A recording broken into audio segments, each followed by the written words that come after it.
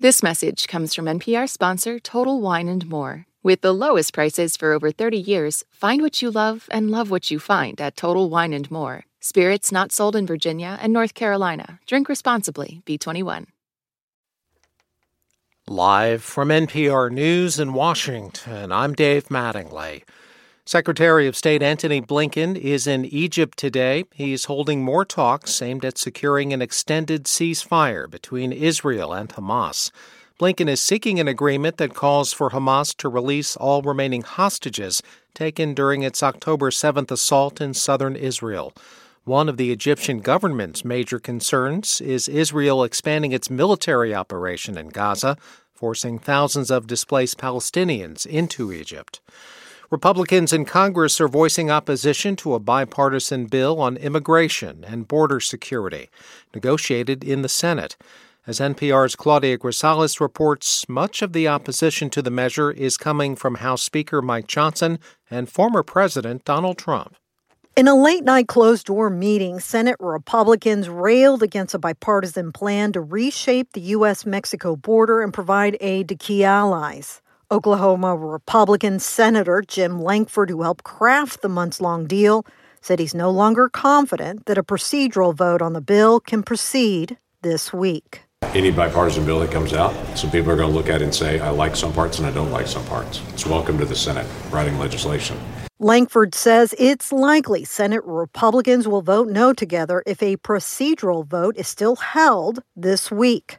The reversal comes as House Republicans, including Speaker Mike Johnson, slammed the plan and said it would not get a House vote. Claudia Grisales, NPR News.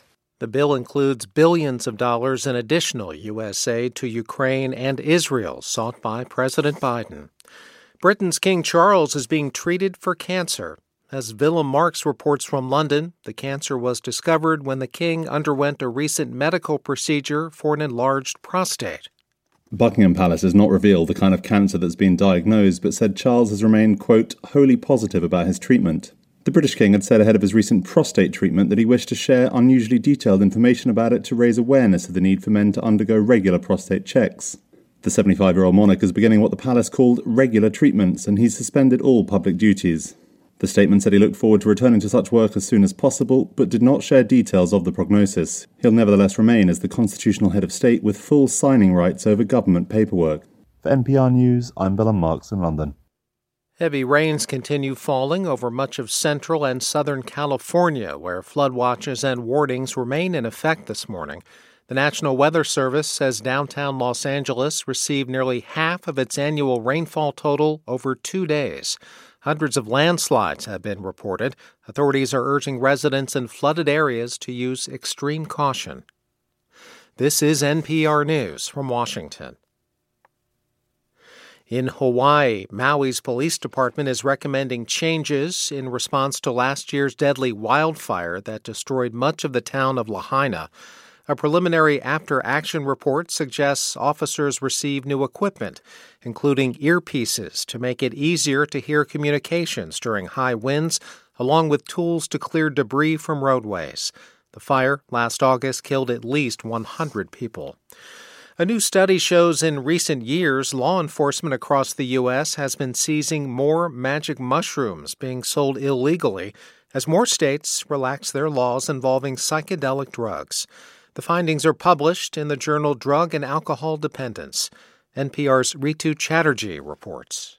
The new study found that in 2017, law enforcement seized nearly 500 pounds of magic mushrooms or shrooms. In 2022, they seized more than 1,800 pounds.